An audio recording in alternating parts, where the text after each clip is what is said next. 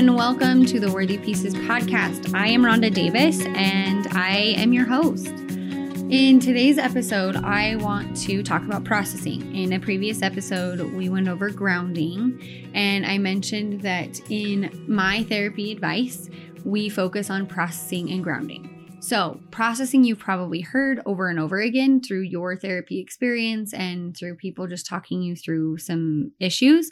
Today, I want to just break down and give some examples of what really processing is and why it's beneficial in our therapeutic experience.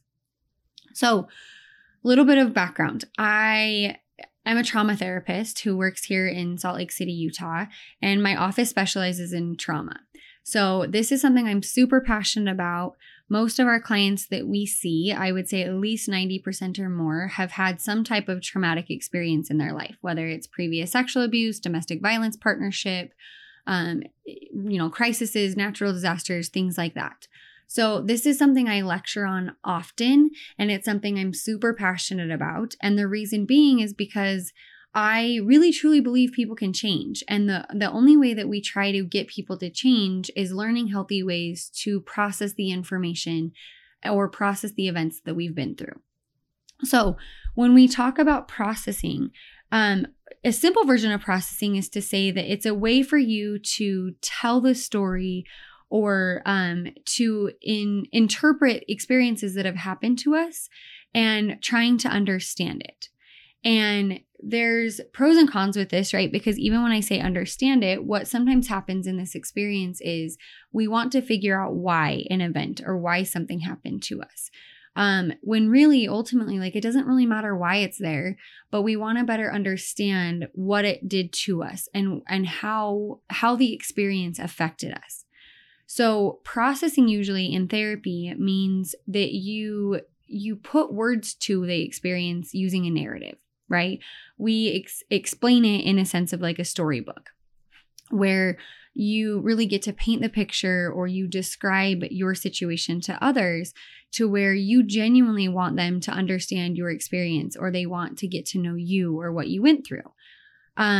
Typically processing, it's when we use it from the narrative perspective. So for example, when we're telling our friends something that's happened, we give them kind of like a surface level, generalized summary of the events. And that's great. And, other situations, depending on what the topic is, you probably spend more time going into detail or giving more descriptions or, depending on how comfortable you are, depending on a variety of factors. When we look at processing, sometimes a lot of things can happen. You notice avoidance. You notice a sense of discomfort. You notice maybe feelings of overwhelming or flooding emotions. Or you just notice in the sense that you didn't want to talk about it and it's that avoidance to where you don't even want to process it. So there can be a lot to processing and how you process it. And there's a variety of ways that people or therapists especially will have you process a topic. Second part to processing is that when you think about it, right, it's usually an event or an issue, something from your past. Now, it doesn't have to be trauma. It can be something as silly as you stubbed your toe this morning or you hit every red light to work and you're pissed and you're venting about it to a coworker.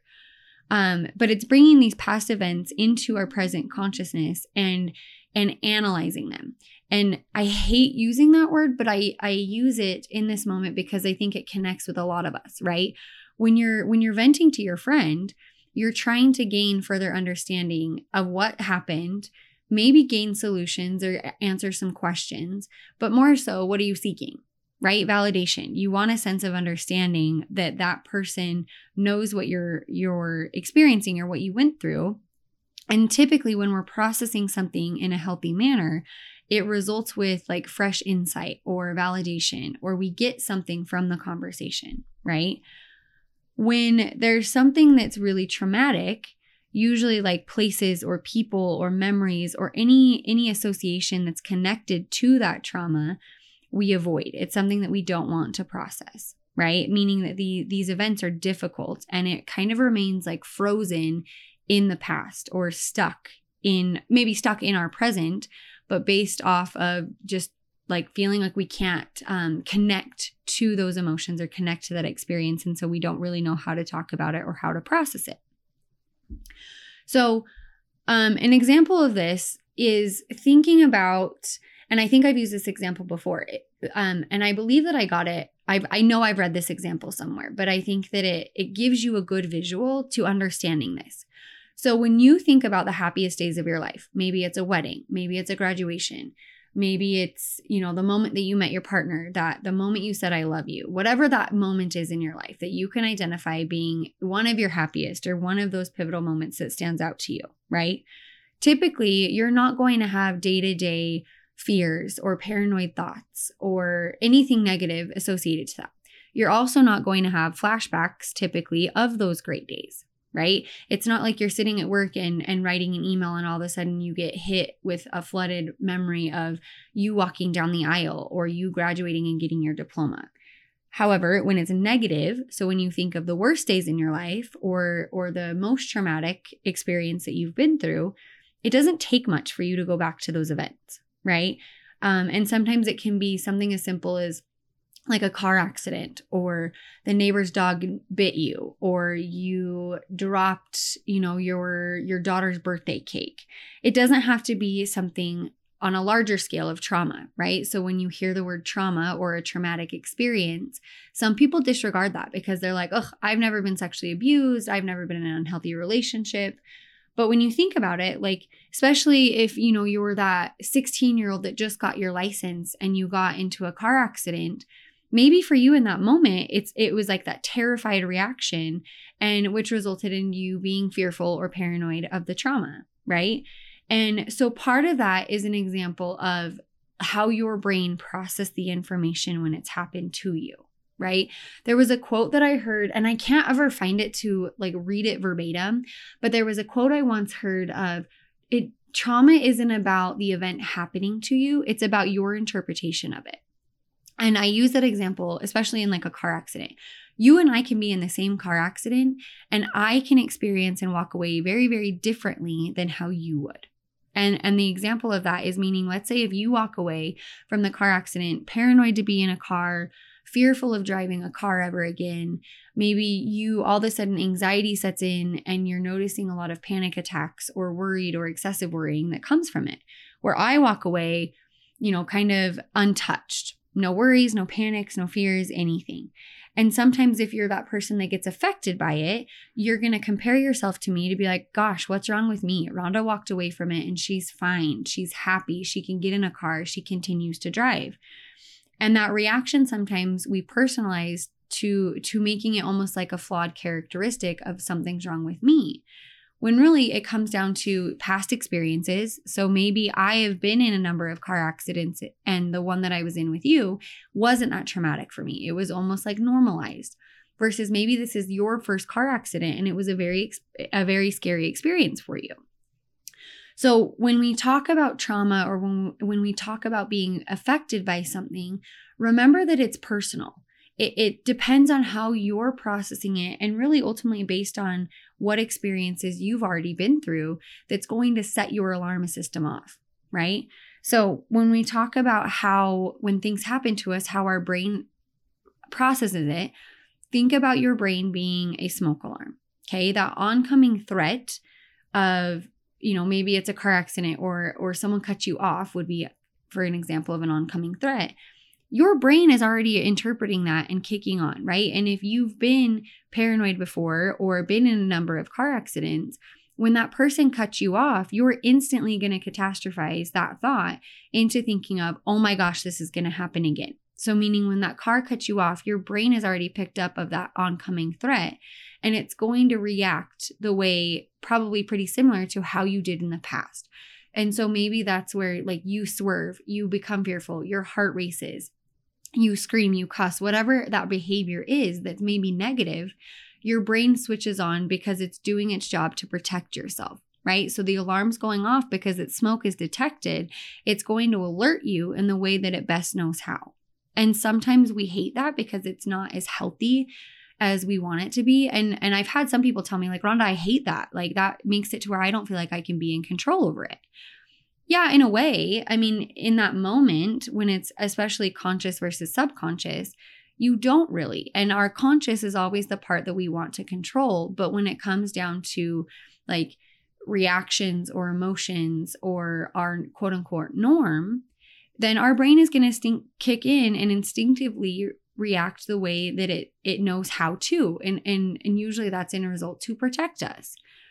And so, yes, we necessarily don't have control over it, but if we're able to understand what are those situations that our alarm is going off of, or what are those fires that we have been in previously that maybe we haven't looked at and understood, those are the ways that we try and control it. And that much more is on that subconscious level, which leads us back to processing, right? So if you've had experiences that are unresolved, meaning that you haven't processed, haven't looked at, and maybe you've avoided, then typically that's going to go into your area of the brain, such as the hippocampus and amygdala, where it's just stuck, right? Like I used the term earlier of being frozen. Another example I give is it's your trash can of your brain. You're going to throw it away and hope that it just rots and goes away and you never have to deal with it again. But it doesn't, right? How often do we find ourselves with those flashbacks or worrying about the future because of our past experiences? Or having flashbacks of getting bit by a dog or getting in that car accident or getting attacked, whatever that may be, right? It gets stuck in our conscious, and usually it's stuck because we haven't wanted to look at it and reprocess it. And so when we talk about processing, what that is doing is processing in a healthy manner is working with the prefrontal cortex or the front part of your brain, where you're able to put the information, process it, and kind of store it. The example I give is your prefrontal cortex is that filing cabinet, right? So you pull it from the trash, you look at it, you look at these scattered papers, and you file it away in your filing cabinet. So it's organized, it's stored, it's put away, and it's there for when you want to go access that information and pull it out. Now, when you're processing information, like I said earlier, it can be in a variety of ways. It can be telling a friend. It can be journaling. It can be writing it in like a storybook form. So maybe you're an artist and you write stories and you put the subjects as your own story, but it doesn't have to be you. It can be reading a book. It can be writing music. There's different ways that you're able to process and go through this information. But that's going to be dependent on each person. Each person processes information differently. And ultimately, it comes down to what you feel safest doing and really what is going to work best for you. I have some people that I've worked with before where telling the story and using more of like a narrative perspective is really, really helpful because they're really good with their words. Whereas I've had clients that are much more visual and they need to, kind of experience it as their own movie. And so we've done things such as like visualizations or guided visualizations, something along those lines to really get them in tune with what they're visually experiencing, especially if you're having flashbacks. I think that one that, yes, nobody likes looking at, but it's very, very visual. And so if you're able to put that into like a picture form or a song or like a story, it makes it almost easier and maybe safer to look at and to process. So there's different ways to process. The thing about processing is you're not going to just pick one way to process, right? Think about like if you had a bad day at work and you want to call your partner on your way home and vent about your day, that's one way to process. Versus maybe at night when you're doing your bedtime routine, you want to sit and journal about your day and just get some of the emotional release done. You're going to write about your feelings and write about your experience. So there isn't like a one magical way to process and that you have to stick with. There should be multiple versions of processing that you should be able to practice. And the other thing is, I think with processing, it's also developing and expanding your language and the way that you're able to tell this story. So, right, if I ask you about one of the worst times in your life, you're probably going to give me a very generalized surface level answer, right? There's not going to be a lot of details. There's probably not going to be a lot of descriptive words to understand your experience. And it's honestly going to be one of the responses of like, what's the shortest answer I can give so Rhonda doesn't ask any further questions and she can move on. And that would be an example of where we're avoiding or we're dismissing. And so we haven't looked at this situation to process it in a healthy way. And so when we really look and try to get people to process, you really want to spend time looking at what this experience is to you, right? And like I said, re-examining it in kind of a different language. So like your present day self, right? If you were in that car accident and it was traumatic at 16, and let's say you're now 25, but you're telling me this story as a 25-year-old, your experience as a 25-year-old is going to be very, very different than that 16-year-old kid, right? And to have a healthy way of processing is you looking at that experience as that 16-year-old kid and being able to tell the story in his terms. Part of that, there's multiple reasons to that, right? Other than the sense that you're going to greatly understand it so much more from that 16-year-old perspective than you are at 25. But also think about it. Your experience from 16 to 25, maybe you've been in other car accidents. Maybe you haven't driven since then. You've had more life experience that's going to change your perspective.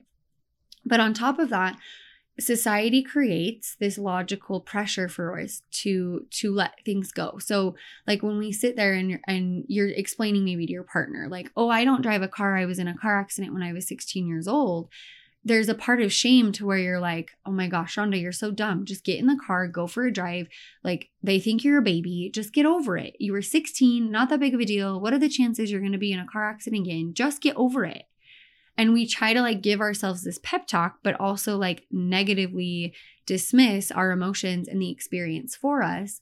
And we just want to like talk our way out of it or try to motivate us just to forget about it. And that doesn't work. And I see that because so many people, and think about it, you've probably had moments where you're like, this is here. It really bothers me. I can't get in a car. I'm paranoid when I get in a car. I have all these experiences in this present day that I know are connected to this 16-year-old experience. But I'm fine. It's not that big of a deal. Well, I'm going to tell you, like, clearly it is. Otherwise, it wouldn't still be in the present day life causing that dysfunction. So one part of processing, whatever you're doing, journaling, talking, maybe you're doing a podcast or you're doing an audio file or an audio journal or something like that. Tell the story as you're that 16-year-old kid, right? In a sense it doesn't need to be from that victim standpoint. I think a lot of people hear that word and they get terrified of that because I don't want to be a victim. Think about it as, what was it like when you were the victim? When that 16-year-old was in that car accident, what was it like as that victim? But also look at it now. Look at the language of resilience, right? You're a survivor. You are standing here as that adult who has survived this car accident, having these experiences. Maybe you've started driving again. Even if it's not something you really are happy about or feel completely comfortable, you get to be in this present day survivorship. What is it from both perspectives? Because each perspective is going to give you a different explanation or a different perspective. The biggest part to processing is when you're in that survivor, and this is some of the logical, when you're in this, again, it goes back to you wanting to write of, I couldn't get in the car. I felt so stupid. I am so stupid. I wish I could drive. I wish things would change. I wish I never would have gotten in that car accident. You're in that survivor acknowledging of just, again, giving yourself that pep talk. But really look at it from, I was in a car accident. I was hurt. I was traumatized. It was my first car accident. And you're moving to a language of empathy and compassion, self-nurturance. You're able to hold that accountability to say, you know what, this happened and it's okay it happened. And it's okay I'm affected by this. And when you do that, you will see a shift in how you're processing the information. Right? Again, it doesn't matter if you're telling a friend and you're using your vocal cords to have this conversation or how to process this, or if you're writing it down, or if you're drawing a picture, or you're singing a song about it. Sing the song from that language of empathy. And I don't even want to put forgiveness in there because it's not about working towards forgiveness. That's another society norm that I think is so twisted. Don't think about forgiveness as much as it is as acceptance of this is here, this experience happened to me, and this is where I'm at with it. Now, car accident is maybe like a less intensive example I can give you. So when we put it in a heavier example, such as maybe like an abusive relationship, same thing. Were you a victim of abuse? Were you a victim of neglect? If your answer is yes, that's okay. You don't need to write and just be solely sucked into that version of helplessness and powerlessness. You can be a survivor and write about it or talk about it from the two different perspectives. Here's the thing. You're a victim of anything, especially when it comes to abuse or abandonment or neglect or anything awful. You get to have feelings about it. I don't care if you're, bitching about the fact you stubbed your toe and you're really upset and it ruined your day. You get to have that moment. You get to express your emotions, and nobody gets to tell you differently because they're your emotions. It's your experience. It's your perspective. What I don't want you to do is get stuck in that victim mode, right? It can't be that you're just wallowing and wandering through life of like, oh, poor pity me. This is my life and nobody cares. That's you getting stuck in that victim or that powerlessness. Coming from that survivorship, are you also a survivor? Did you leave that relationship? Are you planning to leave that relationship? Did you survive? And are you standing here today to share your story from that perspective? So processing is really internalizing it and understanding what it was like for you. Okay, going back to the car accident example, you're not going to tell your friend, or you shouldn't tell your friend, Rhonda and I were in this car accident, and this is Rhonda's perspective, and this is Rhonda's emotions, and this is what she's taking away from it. It doesn't do anything for you. My experience is my experience, and yours is yours. You need to fill in the gap, and you need to identify what those emotions and feelings are for you, rather than comparing. It can't be that comparison of, oh my gosh, Rhonda walked away fine. Why can't I get my shit together? Cool, you're really struggling. It created a lot of paranoia. You don't feel safe driving. Honor those emotions and bring awareness to them. And I promise you're going to see, honestly, like your own self-empathy come out, but you're going to see how that story and how that narrative of the story changes, and how some of the details of that story actually then kind of fall away and you become desensitized to that experience. I think that's another key point to keep in mind of like these experiences that you're processing. You're never going to have them just like poof, go away. They're not going to be part of your memory bank. They're still going to be there, but we need to take it out of that trash can where it's stinky and rotten and causing so much dysfunction, and bring it to awareness to where you can actually file, sort it, and put it away. I have so many people that are like, well, I don't want to look at this, and I don't want to, it hurts too much, whatever that topic may be or whatever that experience is. I get it. You don't want to look at it. It hurts. It causes a lot of discomfort. It causes maybe a lot of feelings of unsafety. Well, I'm going to put it this way. You're already reliving it in a negative experience every single day. So why wouldn't you want to try to process it or learn healthy processing skills in order to change that narrative and look at it in a healthier, positive, organized way? Right? Right now, if it's flooding you and you're overwhelmed and you're smothered by all of that, all what it's done to you and all of the effects coming from it, why wouldn't you want to sit and look at it and look at it from a different perspective and understand it from those different key points to really try and put it away? It can't get any worse. You're already experiencing the discomfort or the flashbacks or the feelings of anxiousness.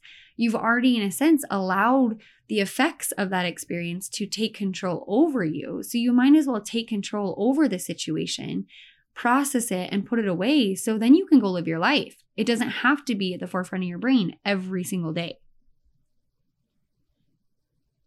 Another way, which is, obviously we hear this in like child therapy or when you're playing with kids, but another way to process is play. Draw pictures. Go back to your childhood and gain that understanding from a child's perspective. If you're struggling with something from your childhood that's been abusive or an experience that has been stuck with you, when you were really little, connect with that inner child. Go play a game. Go play with Play-Doh. Go tell that story. using play, use action figures, do things like that to where, again, you're still processing it, right? You still can look at it and understand from, again, that different perspective of be the child. Understand what that environment was as the child or when that event happened to you. Also look at it, again, with no judgment. That 6-year-old, 8-year-old kid, think about like how much did you really know about the world? How much understanding did you have to explain the experience you were part of? One of the examples, I think, again, I got this from a textbook somewhere too, but I think it hits home. If you were that kid that your parent got divorced at a really young age, right? The example, think about if you remember dad and mom always used to fight, and there was one night where dad came home and let's say he tripped over your toys in the hallway. Okay. Let's say you're like 6 or 7 years old. Okay. You remember dad screaming because he tripped over your toys in the hallway. Obviously, he's going to take that out on your mom and scream and yell, and there's going to be an argument. And let's say a couple weeks later, you remember that fight. You stayed up all night. It gave you nightmares, whatever may have happened. And then a couple weeks later, let's say mom and dad came to you and said, hey, we're going to get a divorce. Mom and dad aren't getting along. Dad's going to move out and we're going to get a divorce. What is that 6-year-old's interpretation? You're going to go back to that night where you were supposed to put your toys away and didn't. Dad tripped on them, got really mad, took it out on mom, and got a divorce. To try and logically give you an explanation, as that 6-year-old, you're going to internalize it and probably personalize it, right? This is my fault. Dad and mom got a divorce because it's me. And maybe you're sitting here as like a 20, 30-year-old adult saying, well, I know they didn't get divorced because of me. And I know that mom and dad fought, and I know, dad was an alcoholic, and I know that's why they left. My question to you is, did you really know that at 6 years old? Cool. You're 25 and you know that, and you have that awareness and you have that understanding, and you've gotten to a place of acceptance because you knew mom and dad ultimately had a toxic, unhealthy relationship that they are better off from. Awesome. You know that today. Did you know that as that 6-year-old kid, terrified in her bed, screaming, crying, upset because dad was yelling at mom? If I were to have that conversation with the 6-year-old version of yourself, what would they tell me? What would that picture be from that 6-year-old's mind? What would they be hearing? What would they be experiencing? I think it's important to look at it from that perspective because yes, you can look back and say, I've learned a lot. I've been through life. I have this understanding. But what happens is when that trauma sticks with us, it's because as that 6-year-old, your perspective in that moment was that this was all your fault. Now, think about it this way. From your negative belief, how often has that come up in your life? How often do you feel like things are your fault or people blame you for things? That's an example of trauma. It's been stuck with you from past experiences that still affect you today. And maybe it's not just from the one event of mom and dad getting divorced, but you can think of multiple times that you internalized, didn't have the understanding or the explanation to why things were happening. All you knew is that 6-year-old version of yourself, you felt like it was your fault. And so you took that on and internalized it. And maybe asking you, to sit and journal or draw a picture of it now seemed kind of silly, right? But that's also because you're still in your 25-year-old conscious. If I were to ask you to go back and do it from your 6-year-old version of yourself, what would they give me? What honesty would they give me? What connections would you make in that moment if you could do it from that perspective? So when you're thinking about processing or when you're doing it, remember that it's how you're interacting with your world in that moment. That car accident, was scary in that moment, but it doesn't have to be in 10 years, right? When you look at that and you change your perspective, you're going to gain such better awareness of what the experience was for you than just brushing it off, avoiding, and just discounting it. Okay? So you've heard me kind of give examples of processing. Play, art, coloring, journaling, talking, writing letters. There's a ton of different versions. And ultimately, I don't care how you process, as long as you do it and you do it with intention. Obviously, if you're in therapy, that's going to be an easy one because your therapist should be able to help you process and understand what it's like. I think my big frustration is that if you have a therapist that doesn't push you and doesn't make you change your perspective, right? That just kind of sits there and they're like, oh, Rhonda, yeah, what's it like to have divorced parents? And my response is like, it's okay. They were better off. Their relationship was terrible. And they're just like, oh, so you sound okay with it? But yet, again, maybe my negative belief, and maybe my therapist knows my negative belief, is that it's my fault. And she doesn't push me. She doesn't take the layers deeper, and she doesn't have me share my perspective or understand my world for what it was like, for what all these experiences led to. So I think that that's something to keep in mind. Typically, there's a ton of different ways to do this in therapy. And, that our point in therapy is not to solve the issues for you, but to bring awareness and connections to help you greater understand your world and like what you've been through and why that affected you and how it affected you, to give you that greater understanding of why you've been struggling or why you're struggling with X, Y, and Z today. Processing takes time, it takes engagement, and it takes intention. And so I think that that's one thing, and you've probably heard me complain about this before of, it takes time, it takes a commitment. That if you're really struggling to sit and journal about your experience or to draw a picture of your world at 6 years old, it's not going to happen in 30 seconds. It's going to take time for you to stay engaged and to really, really think about it. And also to identify the emotions that are really attached to it. Remember, emotions. You can be fearful and scared and nervous and disappointed and happy all in the same breath, and that's okay. But understanding the experience gets to be all of that, and understanding how all of those affected you in that one moment is huge in helping you process, right? I don't want you just to pick one emotion and say, yeah, that moment I was feeling anxious. Because more likely than not, you felt a flood of emotions come to you at once. And, it resulted in that overstimulated nervous system that then you got stuck in. Right? And again, you probably see that in your day-to-day when you catastrophize or when you worst case think or when you go down that rabbit hole. So understanding like why certain behaviors came, what emotions are there, and learning really truly how to identify and express them is probably the most important thing you can do when you're processing. And I think a lot of people, like, you do have to dig deeper. You have to shed those layers. And I always tell clients, like, for example, so if clients come in and they're like, oh yeah, this week was really terrible. I had a fight with my partner. I had 3 panic attacks. It is what it is. I'm going to be like, oh my gosh, you had a rough week. Like, what'd you do about it? I hate the answer when people are like, well, I didn't want to look at it. So I didn't do anything. Most of my clients, and if my clients are listening, everyone's probably giggling of like, yeah, that's a Rhonda-ism. Like, cool. You didn't do anything and you had these negative effects that made you uncomfortable, that you sat in this discomfort, probably caused some dysfunction. And for half of my clients, y'all know your coping skills. You know what my response is going to be. And it's going to be to hold you accountable to, why didn't you process it?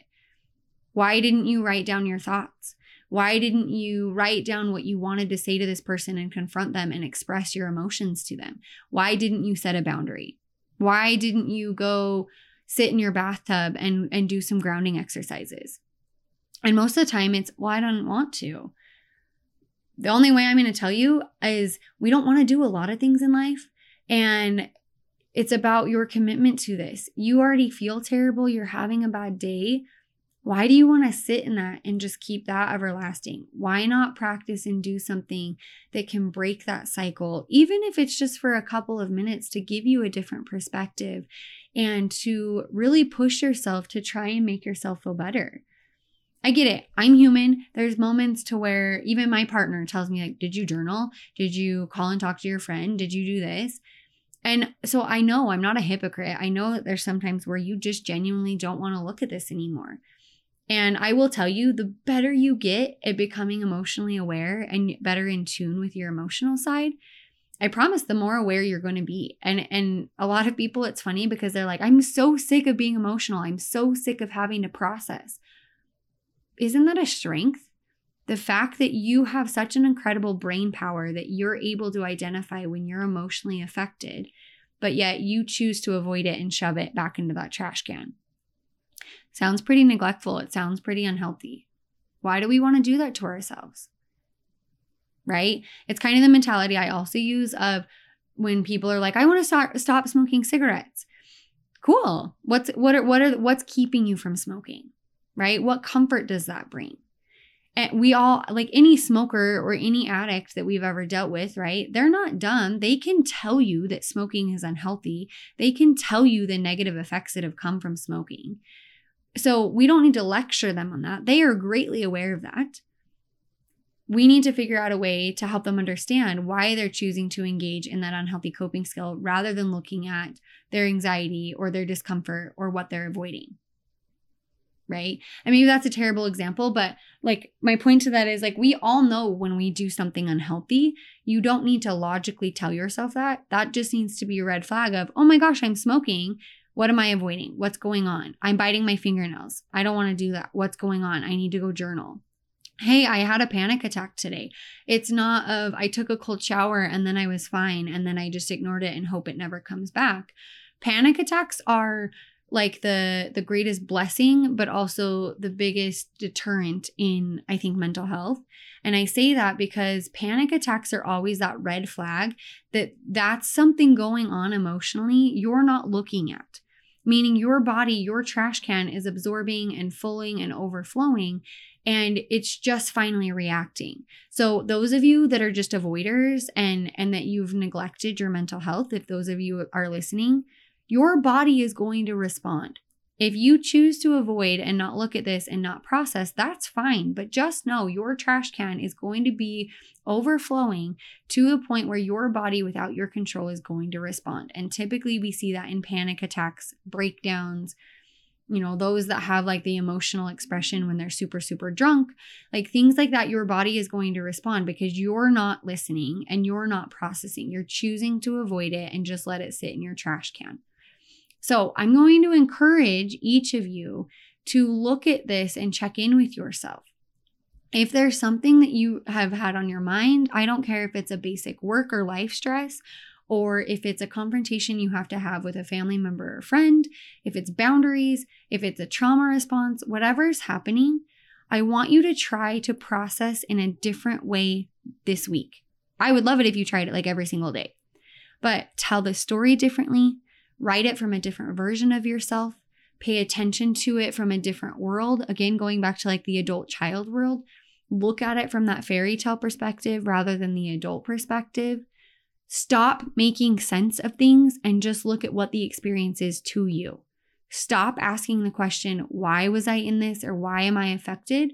And start asking the question of how it affected me. I promise you, your experience is going to be different if you're able to change that perspective. Get out of your logical brain, practice it from different perspectives, and it's going to change that language for you. It's going to get you out of that victim into that survivor, into that self-compassion. Typically, like when I went back, I think I said it in this episode, maybe a different one about trauma. Like your trauma experience is dependent on the support you received after the event. So if you after an event happened and you had a loving home or good supportive parents or a sibling or someone helped you through this experience, typically your trauma response isn't going to be as intense. And I'm bringing this up because I do think a big part in processing and overcoming things is human connection, right? You're not going to tell me the deepest, darkest secrets in your life unless you feel a connection and trusting to me.